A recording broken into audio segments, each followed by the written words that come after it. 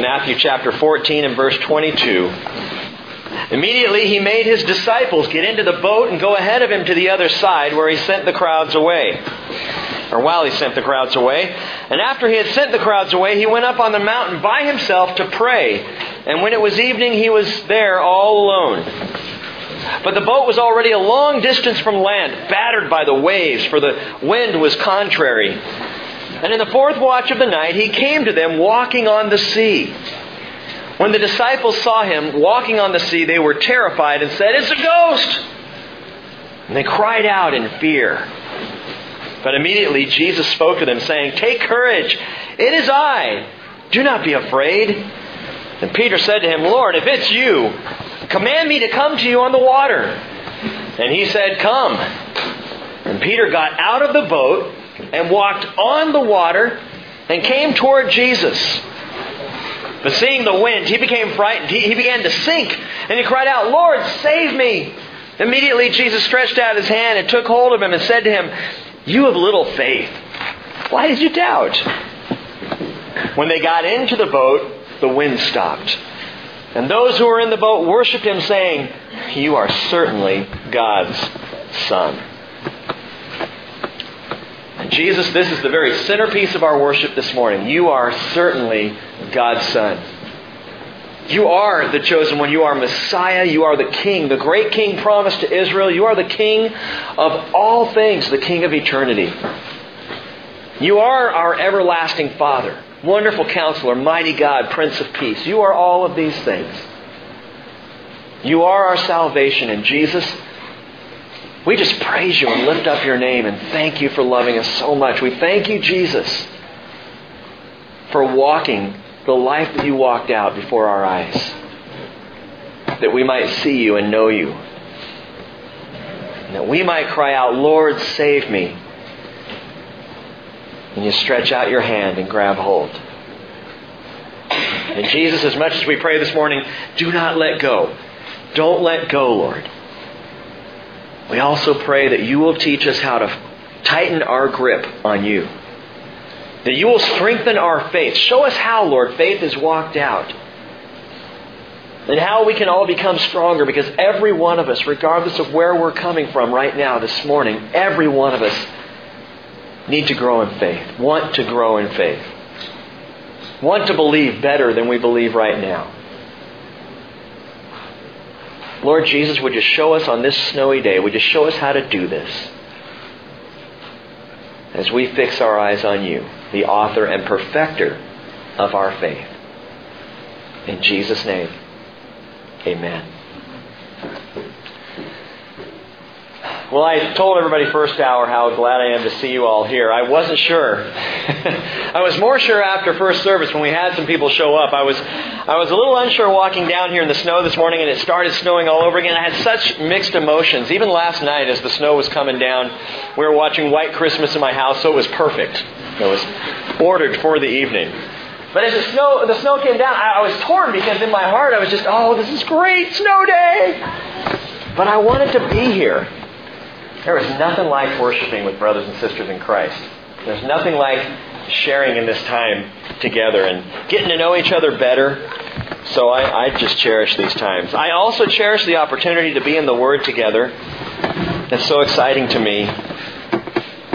And we'll get there. I want to share with you, maybe some of you heard the story. You're probably aware of it at some level. It happened back in 1983, 25 years ago, almost 26 years ago, this February 3rd.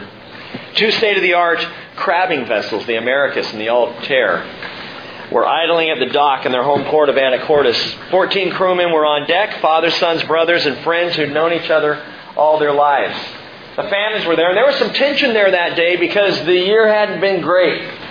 The fishing had not been very good, and so they knew it was kind of a make-it-or-break-it haul as they headed out for Dutch Harbor, Alaska. After Dutch Harbor, they would set course for the Pribilof Islands in the Bering Sea. 11 days after this, on Valentine's Day, the upturned hull of the Americus was found drifting in calm seas 25 miles outside of Dutch Harbor. Her sister ship, the Altair, had disappeared altogether. 14 men, 2 vessels went down in what's called the worst disaster in the history of U.S. commercial fishing. What's stunning to me about the story, and if you've ever read the book Lost at Sea, it's the story of the Americas and the Altair and what happened there. But the stunning thing to me is that at the time there was not a single distress call heard. No call went out.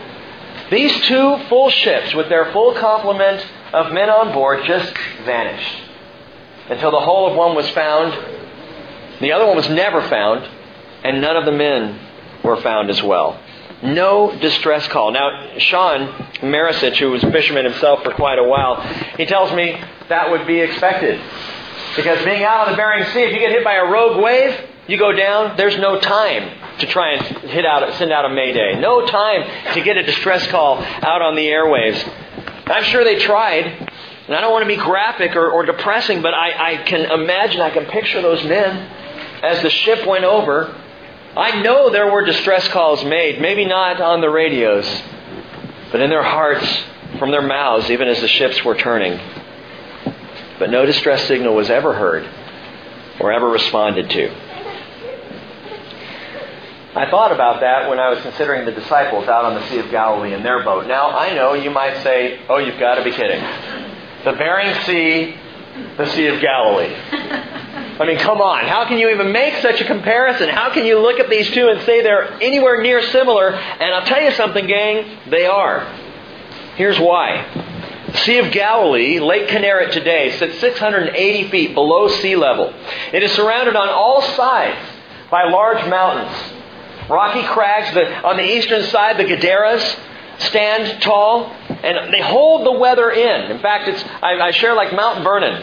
You know, the weather passes right over the islands, goes to Mount Vernon and just sits there because the mountains tend to hold it in. Well, that's what happens in the Sea of Galilee. The weather whips down on the western side through these escarpments, these rocky escarpments that are actually called the Horns of Hattim.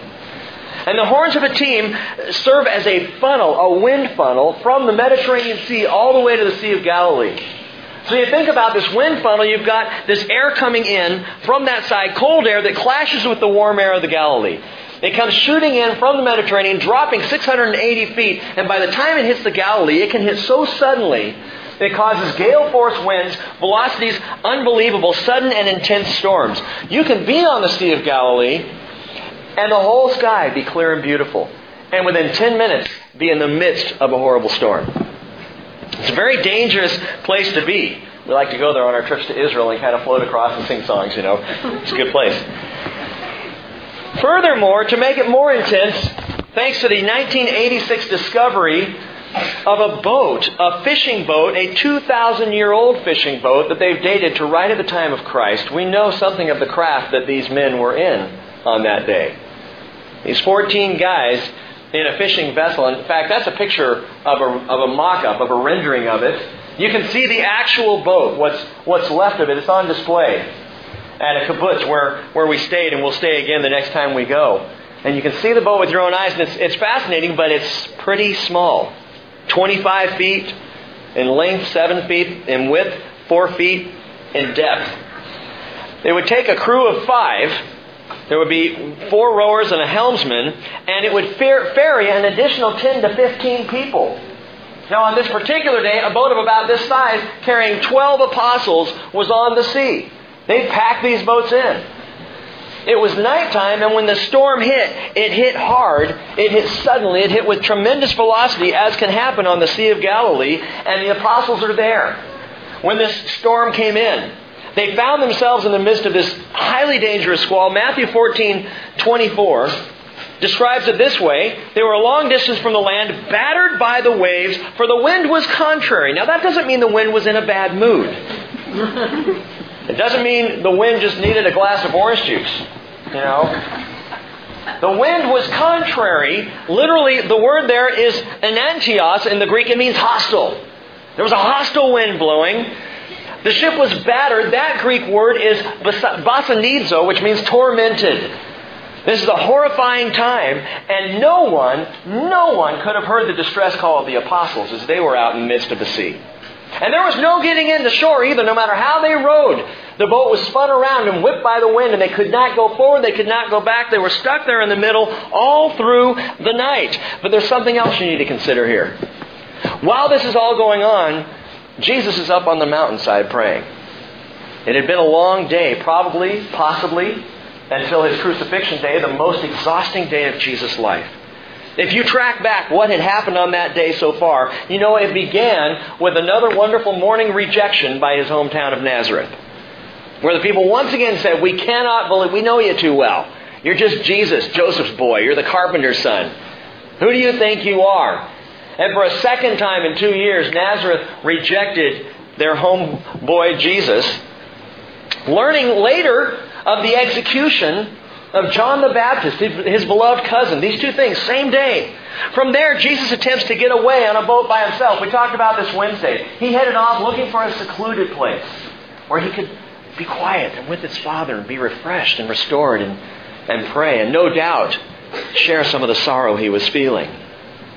But he lands on the shore greeted by 10 to 15,000 helpless, hurting people, all needing Jesus. Everybody needed Jesus.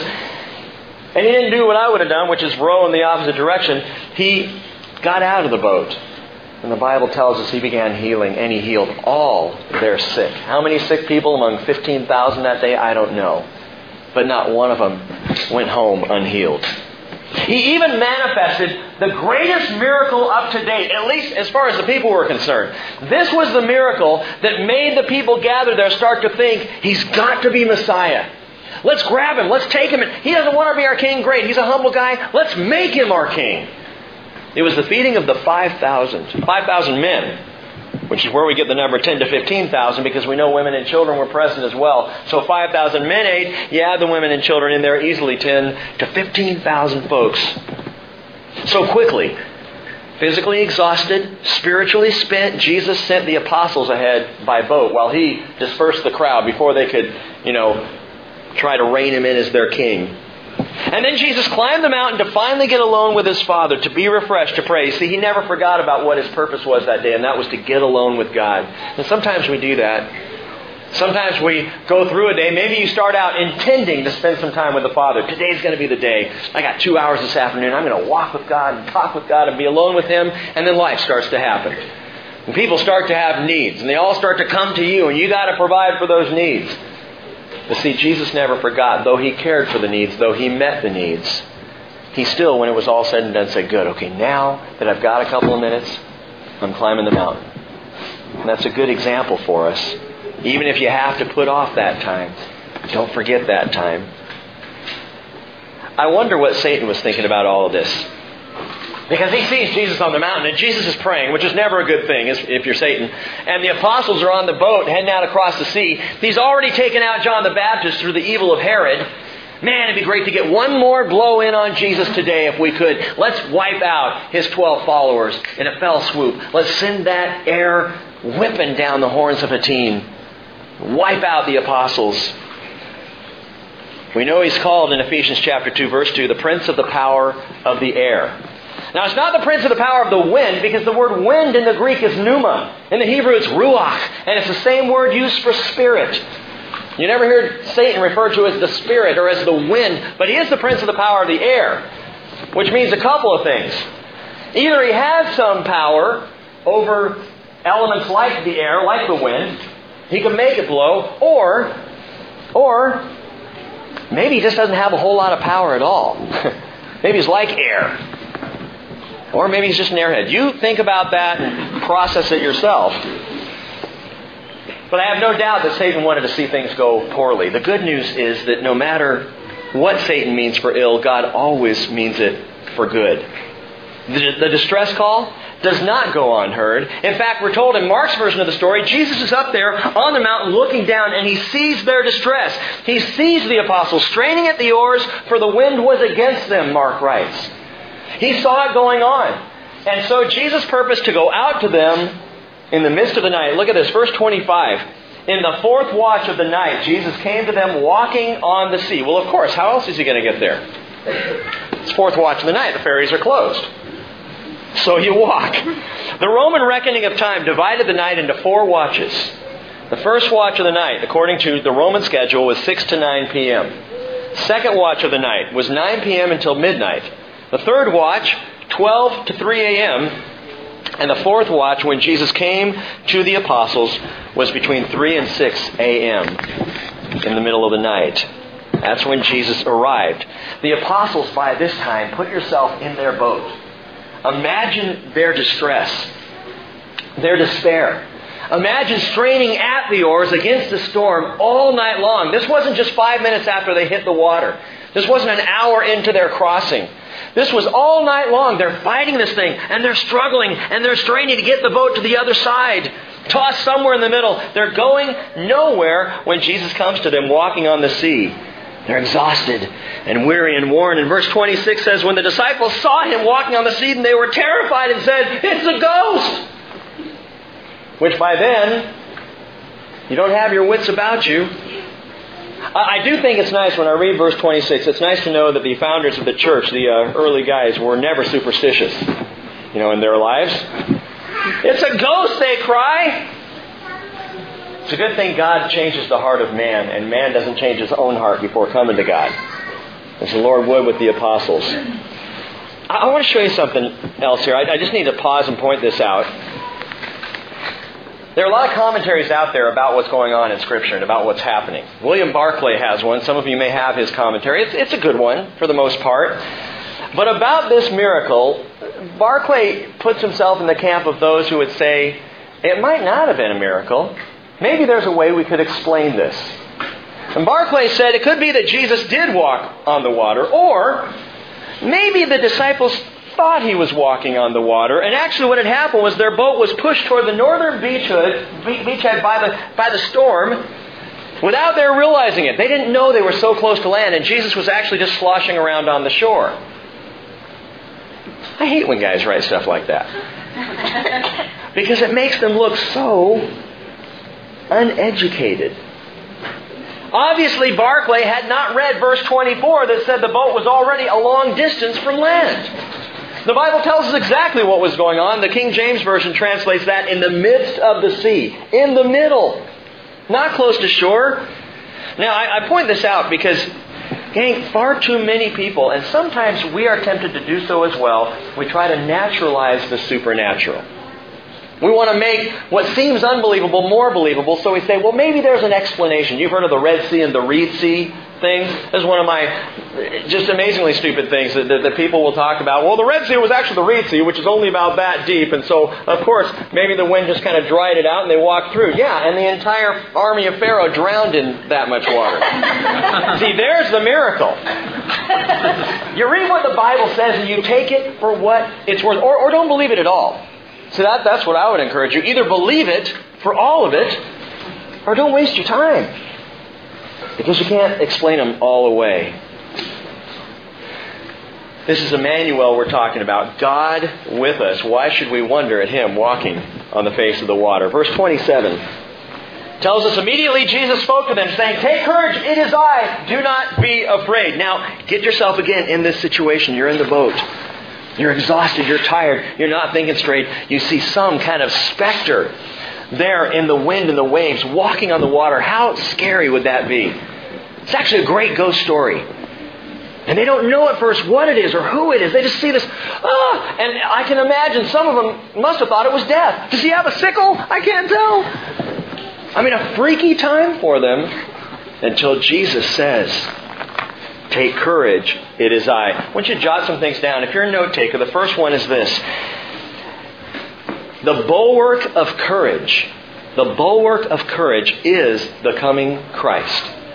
The bulwark of courage is the coming Christ. A ship's bulwark is its sides, the sides that will jut up higher than the deck. It's what protects those on board against the wind and the waves. And what protects you in stormy times is the coming of Christ. The coming of Christ. Notice Jesus doesn't say, "Hey guys, batten down the hatches, you'll get through." He doesn't say, "Take courage, I'll calm the storm for you." He says, "Take courage, it is I. It's me." He is the source of our courage, looking directly at Him, not things that He can do. Oh, He can do wonderful things. Not even your brothers and sisters in Christ, not those around you. It is Jesus who gives you the courage. He is the bulwark of courage. And that bulwark, gang, is His coming. It's His coming. I love looking at Jesus. On Wednesday night, I came down and we were praying by the piano as we often do before service started. And Barb made a comment. She said, I realized that among all the waves of distraction, I really just need to see Jesus. And it clicked for me what Wednesday night was about. What the teaching was about. Because I wasn't sure coming down. I knew what it said, but I'm always thinking, Lord, what are you trying to say? And we had just spent all this time in Matthew 13 over the last couple of weeks, studying and listening to and digging into the words of Jesus, the teaching of Jesus, that really gets in deep. And I realized, you know what I need in my life right now? I just need to see Him. I just want to see Him. And that's exactly what we get. All of chapter 14 is just seeing Jesus as He moves through the crowd, as He heals the people, as He feeds with great compassion, and now as He walks on the water. And just by looking at Him, my faith gets encouraged. I find myself stronger. It's interesting that on the night of Jesus' betrayal, He bookended His last teaching to the apostles. John 14, 15, and 16. The very first thing Jesus said was, do not let your heart be troubled. Believe in God, believe also in me. There's your key, gang. Don't be troubled. Believe me. But then He ends that same discussion, John 16:33, saying, these things I've spoken to you, so that in me you may have peace. Hey, in this world you're going to have tribulation, but take courage. I have overcome the world. Where does my courage come from, Lord? It comes from me. It is I. In the same way that God said, I am, to Moses at the burning bush, Jesus now says, it's me, to the apostles as He walks on the sea. The sight of Jesus encourages the heart. By the way, that word encourage literally means to inspire with courage, and that's exactly what seeing Jesus does. He inspires courage in us. He strengthens our faith to be a more courageous faith. And notice this, the apostles, in the midst of their trial here, in the midst of their storm, they're not heading for Jesus. They don't even know where they're heading. They're so much like us. You know, when you really get into the fray and things aren't going well, what direction am I heading? I don't know. I'm just spinning my wheels. I'm rolling, man. I'm rolling. Where are you going? I don't know, but I'm making good time. And Jesus comes to them. And that's the point, gang. He's coming to you. You may not be going to Him. You know what? You may not have the faith. You may right now be in the midst of something in your life and you're like, I don't even know what to do. I am throwing up my hands. I have no answers. And guess what? Right now, Jesus, He saw you from the mountain and He's coming to you. He's coming to you. That is the bulwark of my courage, is knowing Jesus is coming. He's coming. He's coming. But He's not just coming spiritually. He's not just coming to help us emotionally or with our struggles. He is coming back, which is to me one of the greatest sources of encouragement on a daily basis. He is coming, gang. He's coming for us. Paul calls this the blessed hope. Titus 2:13, beginning back in verse 11, says, the grace of God has appeared, bringing salvation to all men, instructing us to deny ungodliness, worldly desires, and to live sensibly, righteously, and godly in this present age. I look at this present age and I say, how do we do that? I mean, maybe back in the 40s, I don't know. It was easier to live godly, but not now. I've shared with you before, we have Safe Eyes for our internet. Safe Eyes is kind of I can even hear Hannah's, my kids hate it. They hate it. Because they can be in the middle of looking at something on the internet and it just shuts them off. Just turns it off. And they're all, almost on a daily basis, Dad, Safe Eyes stinks. Yeah, I know. Wish we didn't have to have it. But we live in an ungodly age. We live in a time where it'd be wonderful to say we could just have the internet open to everyone and free reign. You can go wherever you want because it's safe. It's not. It's not. And this is the age we live in, and I hear Paul telling me you got to deny ungodliness and worldly desires and live sensibly, righteously, and godly in the present age. And I go, how? And he says, looking for the blessed hope. You look for the blessed hope. What is the blessed hope? The rapture of the church, gang. That He's coming and He is calling you out. Because He says, look for the blessed hope and the appearing of the glory of our great God and Savior Jesus Christ. Two things there. Two things. The blessed hope first, and then the glorious appearing of Jesus second. Two aspects of His coming. The bulwark of our courage is the coming Christ. Now in verse 28 it goes on, and Peter says to Him, love Peter, Lord, if it's You, command me to come to You on the water. Now let's just suppose for a moment it was a demon. What would the demon say? Oh no, sorry Peter, it's not the Lord, it's just me, a little demon. You just misunderstood. So don't come, don't step out of the boat, you know.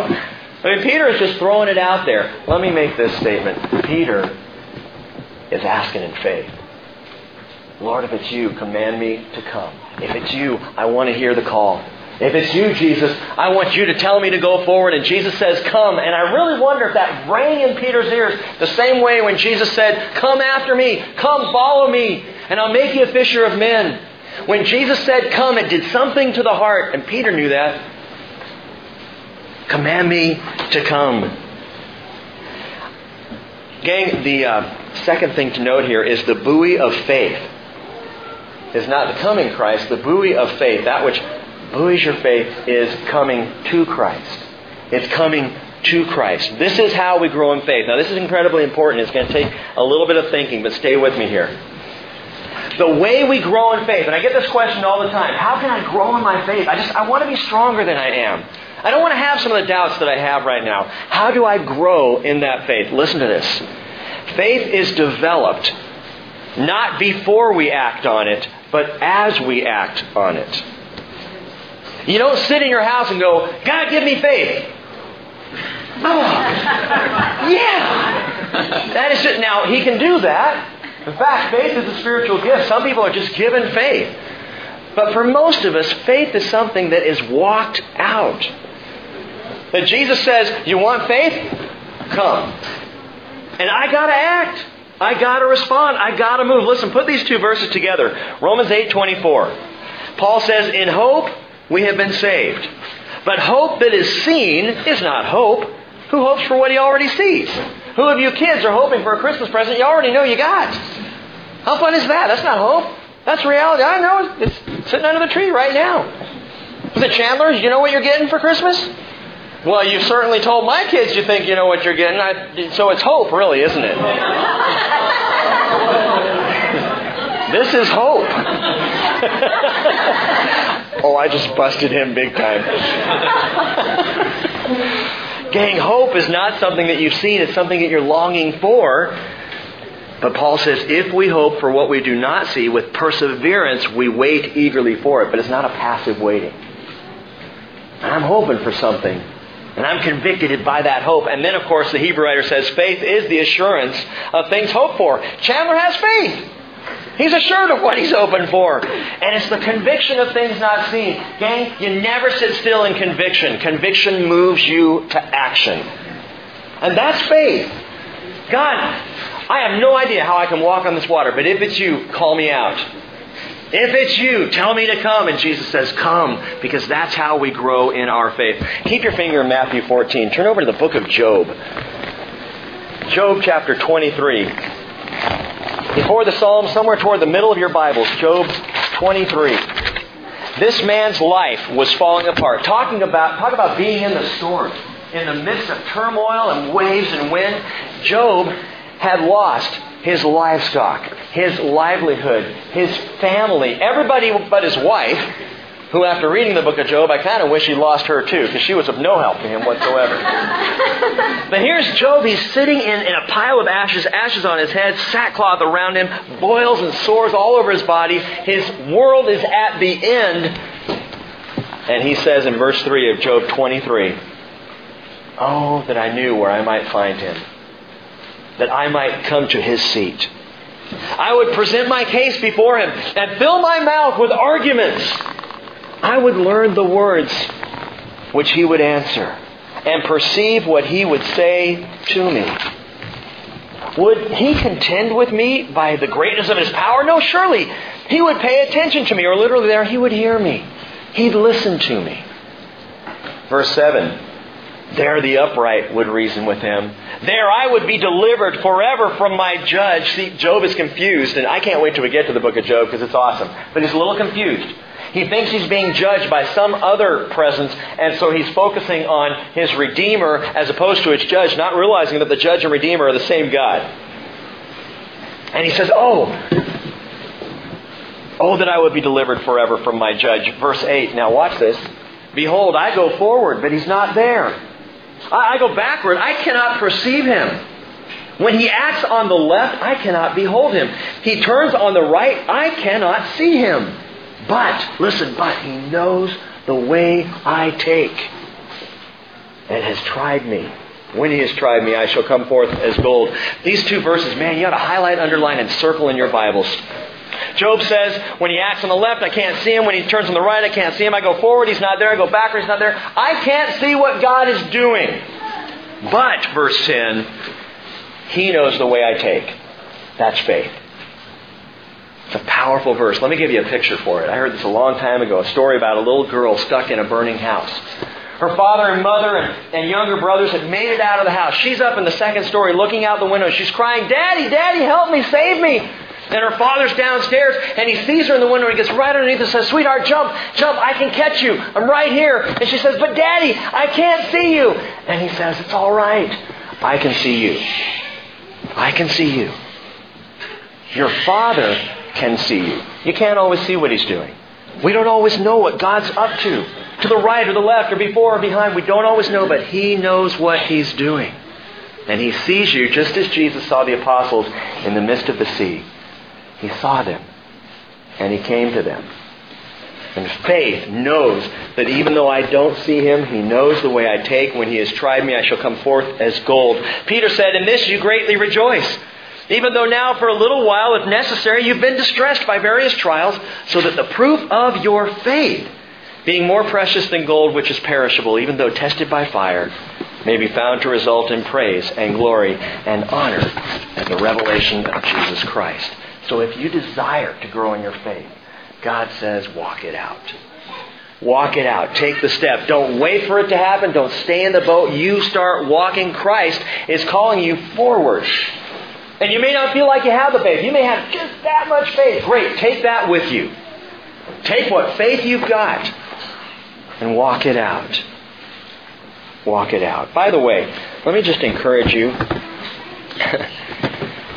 Have the grace to allow other people to walk it out as well.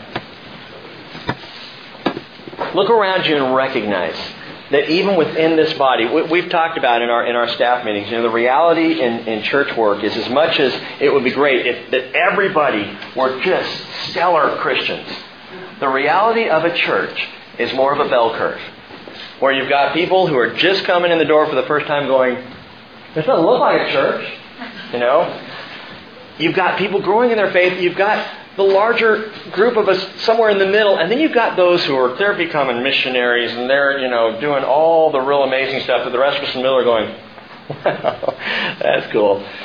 Please don't send me to Africa because I'm not going. But so you got this bell curve within the church. Here's the reality. People on this end, the most faithful, godly people, never look down on people on this end. It's those of us in the middle who tend to go, well, he's not as good as I am. Oh ye of little faith, Don't look down on the faith walk of others, because no matter how much faith you've got, if you had enough at one point in your life to say, Jesus saved me, then you are part of this family. Walk with that. Now, by the way, I mentioned Satan and the prince of the power of the air and the wind coming through the horns of a teen. I don't think Satan had anything to do with this. I just threw that out there to tease you a little bit. I think God did this. I think He did the whole thing. I think the God who created air was the one blowing through the canyons, the one stirring up the storm, the one whipping up the waves. Why would do you think God would put them in this kind of peril? Would God put me in harm's way? Yes. If it will increase your faith, yes. Now, He knows you're there. He's going to see you through it. But He is not going to make life... When was the last... Who signed up for Christianity because you heard it was a picnic? Stacy, you did? Well, someone misled you, my sister. Because it's not, and all you have to do is walk about 5 minutes in it to figure that out. That life is hard for all of us, but I absolutely believe that God sends distress. Go with me quickly, Exodus chapter 14, to another sea and another time of intense distress. Exodus 14. I just love how God does this. The people of Israel, they leave Egypt, they're safe, they're marching, things are good, and God says things are too good. Let's have some fun here. Now, let me be careful, because I'm not saying that God toys with us. He never toys with us. When He brings distress or trials or challenges, it is always for a godly, divine purpose. And usually that's to increase our faith. And so here, Israel, they're marching through the wilderness, and the Lord, verse 1 of Exodus 14, the Lord spoke to Moses, saying, "Tell the sons of Israel to turn back and camp before Pi-Hahirot. Between Migdol and the sea, you shall camp in front of Baal-Zephon, opposite it by the sea. For Pharaoh will say of the sons of Israel, they're wandering aimlessly in the desert. The wilderness has shut them in. Thus the Lord says, I will harden Pharaoh's heart. He will chase after them, and I will be honored through Pharaoh and his army, and the Egyptians will know that I am the Lord." And they did so. What's going on here? The people of Israel are already making their march in the direction of the promised land, and God says to Moses, "Turn around. Go back the other way." What? Yeah, just do as I tell you. Okay. So he starts going that way. I want you to have him camp out between Migdol and Pi-Hahirot. What does that mean? Gang, this was a mountain range where there was no way out. There was one way in and no way out except for behind them the Red Sea. It opens out to the Red Sea. And so the people of Israel are all gathered there at the Red Sea. They can't go to the right, they can't go to the left, and they can't go forward because there's the Egyptian army that God brought against them. And they're all sitting there, and here's my favorite part of the story. Moses in verse 13. Moses said to the people, "Do not fear, stand by and see the salvation of the Lord, which He will accomplish for you today. For the Egyptians whom you have seen today, you'll never see them again. The Lord will fight for you while you keep silent." When did the Lord tell Moses He was going to fight for the people? In fact, looking back, we know He did not fight for the people. There was no major battle. Moses is shooting off. Moses, like a lot of preachers, is getting whipped up by his own words. That happens sometimes. It does. I can get excited and just start rolling. And that's why I say, make sure your Bibles are open. Because I might be on a thought and go, "Oh, it's like this," and off I go, having a great time in my flesh, while people are writing down notes furiously. "Oh, that's good. That's good. That's good. Oh, that's not even in the Bible, but it's good." And here's Moses, and I believe this is what he's doing. God's going to fight for us. There's going to be a battle today, and the people are all looking. Who's going to die first? Going to turn over chariots? What's going to happen? What does God say to Moses? Verse 15, He says, "Why are you crying out to me? Put a lid on it, dude. Stop praying." That's what God's saying here. Stop praying. "Why are you crying out to me, Moses? Stop praying and tell the people to go forward." There is a time when the Lord would say to you and to me, "I hear your prayers. You've been doing this on and on. Time to stop praying and move out. Time to act on your faith." Now, I'm not saying anything about prayer not being constant and necessary. And as a matter of fact, even as you go forward constantly in prayer. But there is this niche we can get into in our Christian faith where we say, "I'm praying about it. I'm praying about it." Great. Do something. Take a step forward. He says, "Moses, I want you to stop your praying." It was the Lord who led the people into the trap. It was the Lord who brought Egypt against them. It was the Lord who then opens up the Red Sea. They're expecting a battle in front of them. He's opening up the sea behind them. Stop crying out to me and start walking. Start walking out your faith. Why does God do this? Because He develops faith by giving us reason to have to believe. Why is my life so hard? I gave my life to Jesus. Because He wants you to believe Him for more.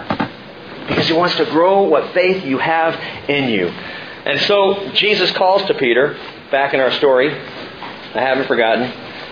Jesus calls to Peter and says, "Come." And Peter got out of the boat and walked on the water and came toward Jesus. You might say, "Rick, I've read the story. I know what happens."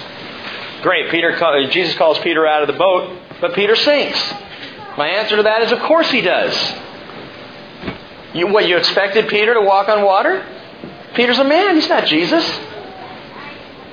He takes a few steps, and he sees the wind, and he gets distracted, and down he goes. And I believe Jesus knew that's exactly what was going to happen. Jesus doesn't expect you to walk on water when you step out in faith. Jesus assumes you're going to sink, but He wants you to step out anyway. He wants you to take the chance, take the risk. Joe Phillips was talking to me on Wednesday night about some guys at work who were laughing at Christians because apparently there's some moron on TV again selling prayers for $100 a pop. Send me $100, we'll send you a prayer and you will be covered. And of course, we as Christians, as by your response, we all go, come on. I want to walk around with a sign saying I'm a Christian, not one of those idiots on TV, you know. And Joe was a little discouraged because these guys were really slamming Christianity because of all the bogus shams that go on. And I told Joe, I said, go back and ask him what that has to do with Jesus. Nothing. The stupidity of man has nothing to do with Jesus. And in fact, when someone tries to sidetrack you, I've said this before, but get this in your heads. If someone tries to sidetrack you away from talking about Jesus by talking about the horrors of the church or these hypocritical Christians or all the stupid things Christians do, you accept that. You say, you're right, I agree with you, but let's talk about Jesus. What does that have to do with Him? I'm not asking you to put your faith in man or in the church. I'm asking you to put your faith in Jesus Christ because He is one worth putting our faith in. We don't follow man, we follow Christ. You see, it's only us who, when people of faith sink into the waves, get upset. I don't think it bothers Jesus at all. He knows when we step out, there's a good chance we're going to go down, but He never lets us go under. Verse 30, seeing the wind, he became frightened. Beginning to sink, he cried out, Lord, save me! And immediately, Jesus stretched out His hand and took hold of him, which I think He planned to do all along. And He said, you have little faith. Why did you doubt? My immediate answer would have been, what do you think I was going to do? Look at the wind and the waves and the sea. Of course I'm going to doubt. Jesus wasn't asking Peter so Peter could give him the answer. Jesus was asking Peter so Peter could learn that himself. Why did I doubt? I got Jesus here. What do I have to worry about? Gang, the third thing to jot down, if you're noting this, the ballast of our faith is in clinging to Christ. A ship's ballast is that which provides stability. What keeps it afloat. What keeps us afloat, gang, is clinging to Christ. It's not even our faith. It's hanging on for dear life to Jesus. He provides stability. Peter steps out of the boat, but he stepped back into the boat with greater faith than when he left. Because he walked on that water with Jesus. This is my favorite part of the story. It's the part that's actually in between verse 31 and 32. The part we don't hear about, the walk back. He had to walk on the water to get back into the boat. The Bible doesn't tell us he grabbed Peter and chucked him into the boat. He grabs Peter, pulls him out, and I just see this. I could be wrong, but I see Jesus putting His arm around Peter, and the two are walking. As Jesus is explaining what just went on, Peter's going, yeah, I see that, Lord. And they're walking on the water. That's faith. And Peter's faith that was this big when he stepped out of the boat was this big when he got back in the boat. Jesus asked, why did you doubt? It's an object lesson. So Peter will learn why he doubted and not to do it in the future.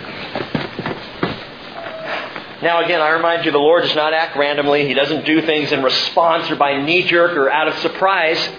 He always knows exactly what He's doing. And in this whole story, He is developing a bulwark, a buoy, a ballast for His apostles to walk in faith. That's what this story is about. That's why this happened. So that those 12 would have a deeper, richer, greater faith because of it. Matthew 14:32, when they got into the boat, the wind stopped, storm over.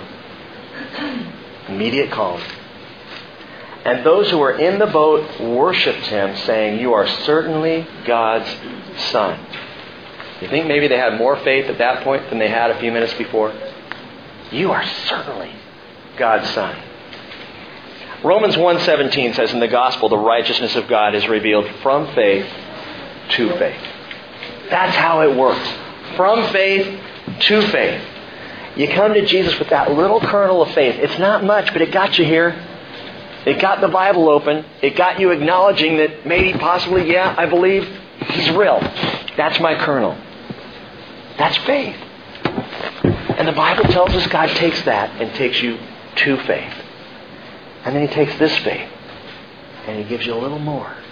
And as you walk out your Christian faith in the circumstance of life around you, your faith increases. The only time faith decreases is when we shrink back and stop moving.